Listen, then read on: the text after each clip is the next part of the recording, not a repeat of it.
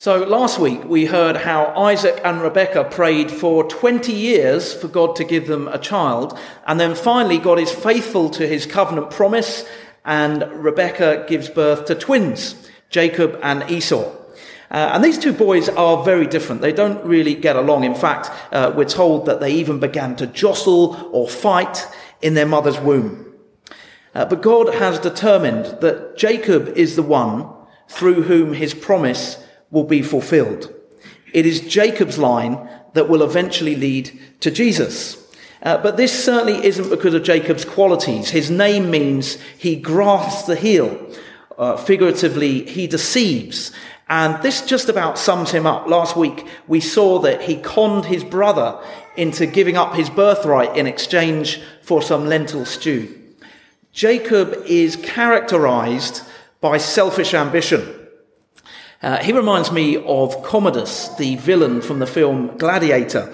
And there's that scene in the film where Commodus is having a conversation with his father, the Roman Emperor Marcus Aurelius. And he laments the fact that he doesn't have any of the virtues that his father esteems. And he says, "But I have other virtues, father. Ambition. That can be a virtue when it drives us to excel." And if you've seen the film, you know that Commodus is a total weasel. And to be honest, I think Jacob is that kind of a character. But if Jacob is ambitious in the extreme, Esau is the opposite. He's so laid back, he's horizontal. And when it comes to God's plan and his part in it, he really is quite apathetic. He seems like one of those people who kind of just let life happen to them. So Jacob is conniving and ambitious, and Esau is disinterested and apathetic. And neither of those dispositions are a good approach to life. But Genesis focuses much more on Jacob, because he later becomes Israel, the nation into which Jesus is born. And this morning we're going to plot some key events in Jacob's life, and we're going to see how his relationship with God develops, or not, as the case may be. And in so doing, we're going to explore some of the stages that people today might go through in their relationship with God.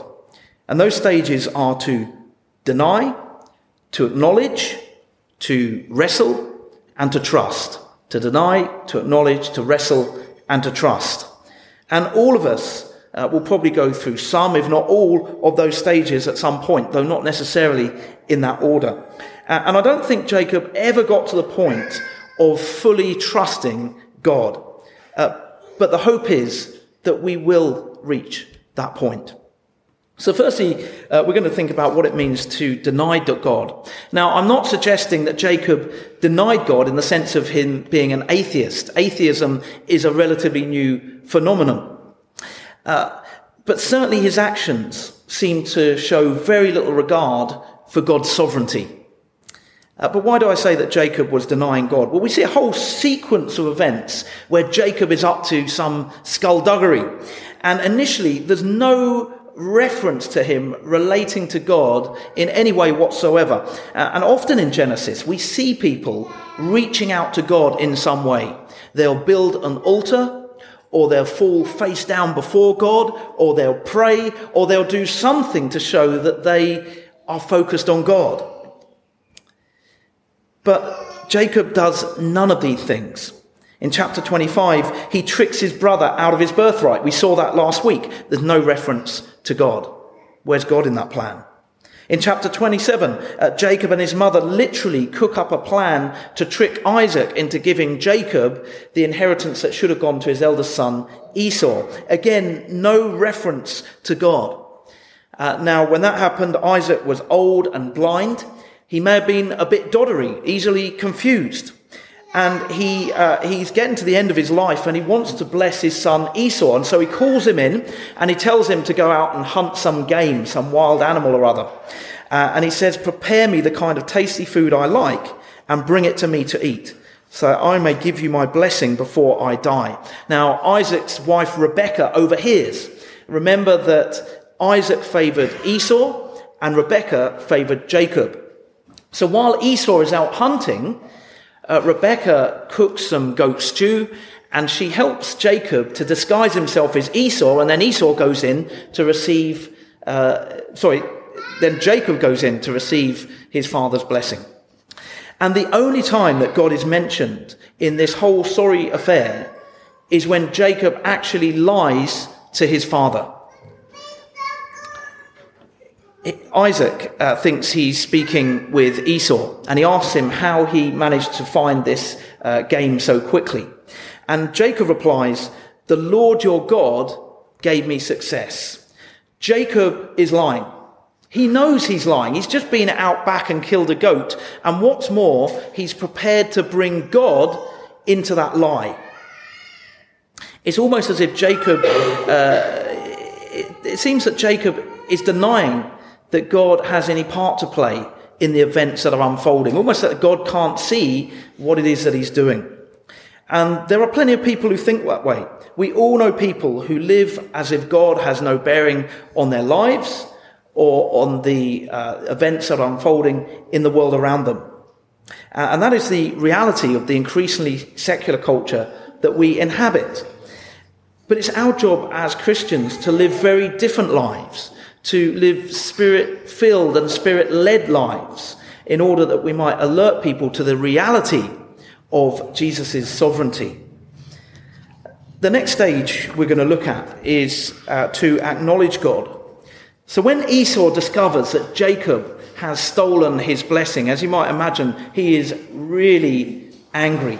In fact, he vows to kill his brother as soon as his father dies. In verse 41, he says, "The days of mourning my father are near. Then I will kill my brother Jacob." Jacob gets wind of this and he flees for his life. He heads out to Paddan Aram, a journey northward, so about 800 kilometers, to the house of his uncle Laban, that's Rebekah's brother. And he's not far into the journey when God sends him a vision as he sleeps. You may have heard about Jacob's ladder when he sees these angels descending and ascending this stairway or this ramp to heaven. But crucially, in this dream, God reaffirms his promise to Jacob. He says, "Your descendants will be like the dust of the earth, and you will spread out to the west and to the east and to the north and to the south. All peoples on earth will be blessed through you and your offspring." So yet again, we see that God's plans are not contingent, are not dependent on our goodness. And we've seen Jacob is an unscrupulous character, and yet God promises to bless the world through his offspring. And often in Genesis, we see that immediate justice is subordinate to God's overall plan to bless creation. We've all heard the phrase, "life is not fair." And sometimes we wonder why evil people often seem to sail through life and good people suffer all kinds of misfortune. We rarely see immediate justice in the world, but we trust in God who is working to renew and restore creation. And we know that justice will ultimately be done. But Jacob's had this dream, and this is the first time that Jacob acknowledges God in any meaningful way. He says, "Surely the Lord is in this place." And he names the place Bethel, which means house of God. And then he makes this vow. He says, "If God will be with me and will watch over me on this journey I am taking, and will give me food to eat and clothes to wear so that I return safely to my father's household, then the Lord will be my God." So Jacob acknowledges God. He acknowledges God's presence. He acknowledges that God has a part to play in the events that are unfolding. But he doesn't want to submit to God, and his relationship with God is conditional. There's a big if. If God will be with me, watch over me, give me food and clothes and safety, and bring me back to my father's household, if God does all of that, well, then he can be my God.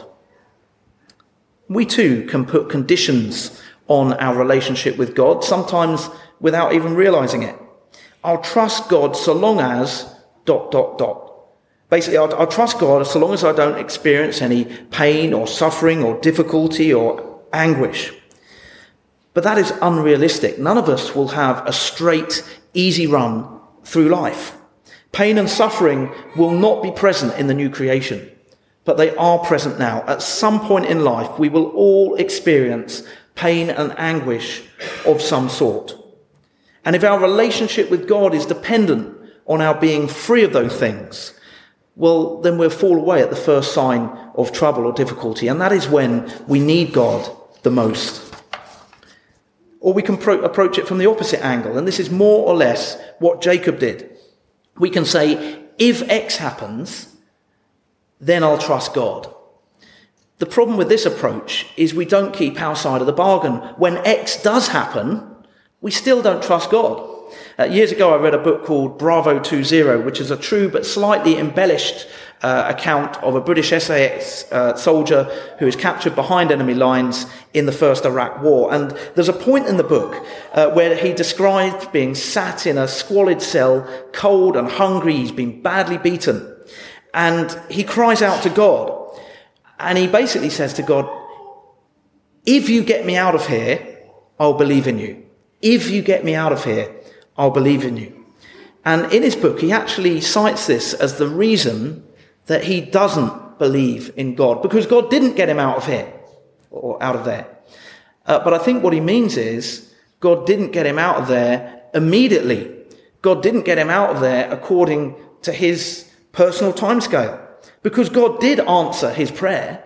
He got released. He wrote a book. He made a lot of money out of it. God answered his prayer. But he didn't keep his side of the bargain. He still refused to believe in God. You see, we can't put conditions on our relationship with God. I'll trust God so long as. I'll believe in God if. Life in this world is not going to be easy. But we must remember that we are made for a very different world, and that is coming. Maybe not as quickly as some of us might like sometimes. So Jacob acknowledges God, but he keeps him at arm's length. He acknowledges God, but he still wants to follow his own agenda. I wonder, does that ring any bells? Do any of us do that sometimes? So Jacob arrives at his uncle Laban's house, and he falls in love with his youngest daughter, Rachel. And he agrees to work for Laban for 7 years in exchange for Rachel's hand in marriage.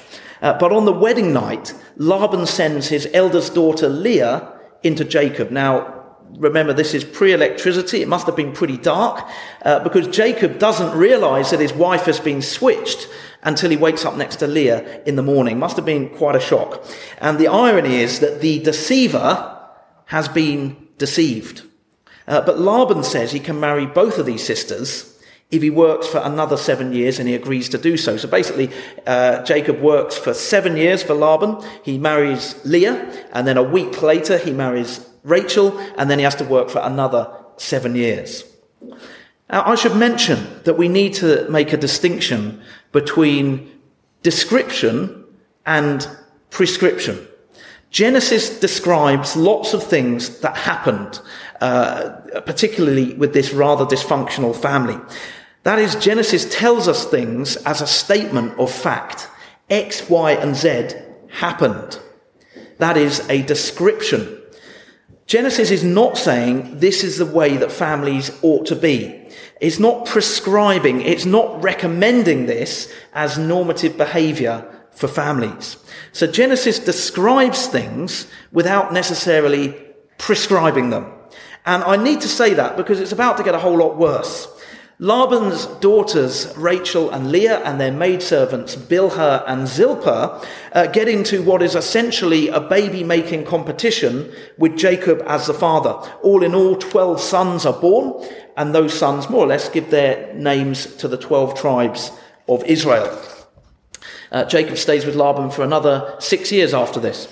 He prospers in these 20 years that he's in Laban's household.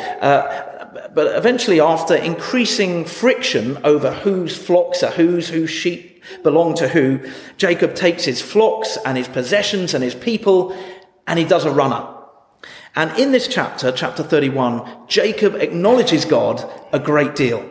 Verse 5, he says, God has been with me. Verse 7, he says of Laban, God has not allowed him to harm me. And in verse 42, he says to Laban, because Laban has chased him down and caught him up, and they have this conversation, he says, "If God had not been with me, you would have surely sent me away empty-handed." Jacob is very quick to point out that God is on his side. But it's never very obvious that Jacob is on God's side. The whole way through, he's been motivated by selfish ambition and self-preservation. And for us, I think it's easy to acknowledge God's hand on our lives when things are going well, but are we still able to do that when things are not going so well? Are we just seeking God's endorsement on the way that we want to live our lives? Okay, I seem to be blessed, then obviously what I'm doing is completely okay, there's no way that I need to change. Or are we willing to be challenged and changed? And that is a key question for Jacob as he approaches Canaan and prepares to meet his brother Esau. And then we have this rather strange story that's often given the title, Jacob Wrestles with God. And it would be easy to see this figuratively in terms of the way that we fight with God, maybe the way that we resist God. And there is definitely an application in that direction. But verse 24 says this. It says, Jacob was left alone, and a man wrestled with him till daybreak. There's a sense in which Jacob doesn't start this fight. It's the man, it's God, that comes to wrestle with Jacob. And it seems odd that God would appear in human form and wrestle with a man. And what seems even more strange is that they appear to be evenly matched. If anything, Jacob seems to have the upper hand. What is going on here? Well, I think it shows us that God is not prepared to overwhelm us. God will not subjugate us. He won't exert an increasing amount of power until we simply cave in. God will not force us to be in a relationship with him. I come from a Royal Navy family, and my father has a glass-bottomed beer tankard. I bought it for him. And the idea stems from the 18th century, where the Royal Navy used impressment as a form of recruitment. And so the press gangs would put a coin in a man's beer mug, and if he then drank that beer and the coin touched his lips, he was said to be, he was said to have received the king's shilling and be a paid-up member of the Royal Navy. Hence they developed these beer mugs with glass bottoms so they could see if someone had dropped a coin in their pint. Of course, if all that happened and the person concerned refused to join the ship, they'd just be taken by force. Often they'd just be coshed over the head and dragged off to a new career in the Royal Navy. God doesn't use press gang type tactics. We are not tricked or forced. We must join the ship of our own accord. As one author put it, we have to want to yield to God's purpose and to God's vision for us if the change is to be authentic. But God will fight for us. And God has been fighting for Jacob this whole time. In fact, throughout the narrative that we've summarized this morning, God has been fighting for Jacob in the sense of trying to win him over. It's only when Jacob is in a physical fight that he realizes that he's in a fight. But Jacob doesn't want to yield to God. In fact, he tries to force God to bless him, which is an absurd thing to do because God wants to bless him anyway. He's already promised to do that. Eventually, Jacob walks away limping, but unchanged. He refused to submit to God. Even so, God renames him Israel, which means he struggles with God, and God blesses him anyway, because it is Jacob's family through whom God's promise is to be fulfilled. A few weeks ago, I met a man, not from this area, you won't know him. He was clearly struggling with God, or God was struggling with him.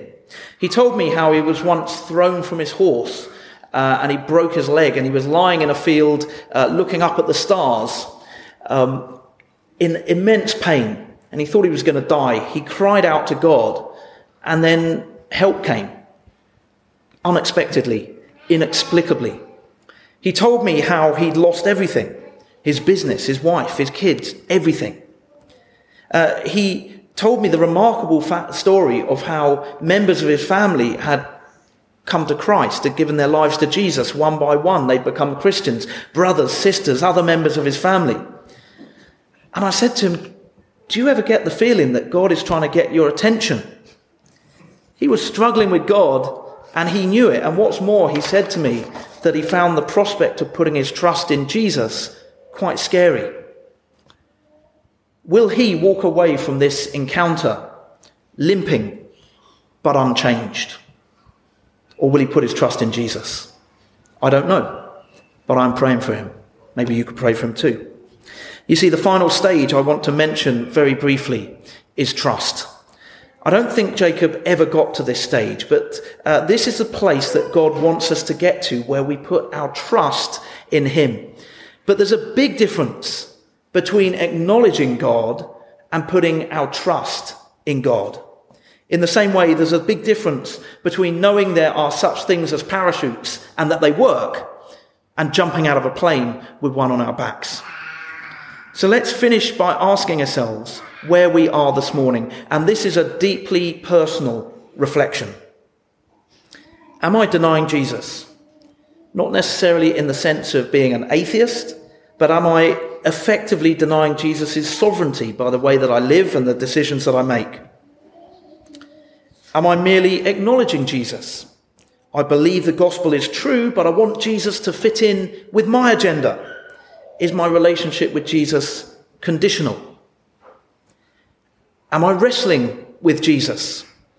Am I getting an increasing sense that Jesus is trying to do something new in my life? And will I let him? Will I yield to him? Will I trust him? Oh, and one more thing. You might be wondering how things went between Jacob and Esau. You remember their reunion. Well, Jacob remained in fear right up until the point where Esau welcomed him with open arms, gave him a great big hug, forgave him. And once again in Genesis, we see this glimmer of hope. The flame of God's purpose will not be extinguished. Let's pray.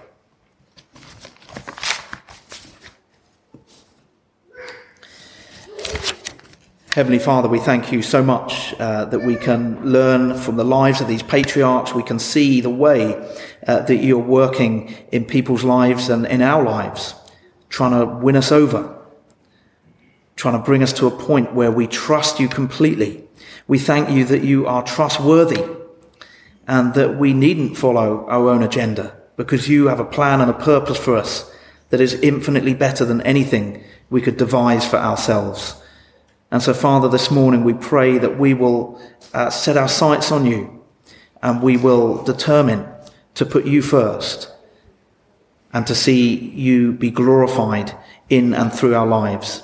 And we ask this in the name of Jesus Christ, our Lord. Amen.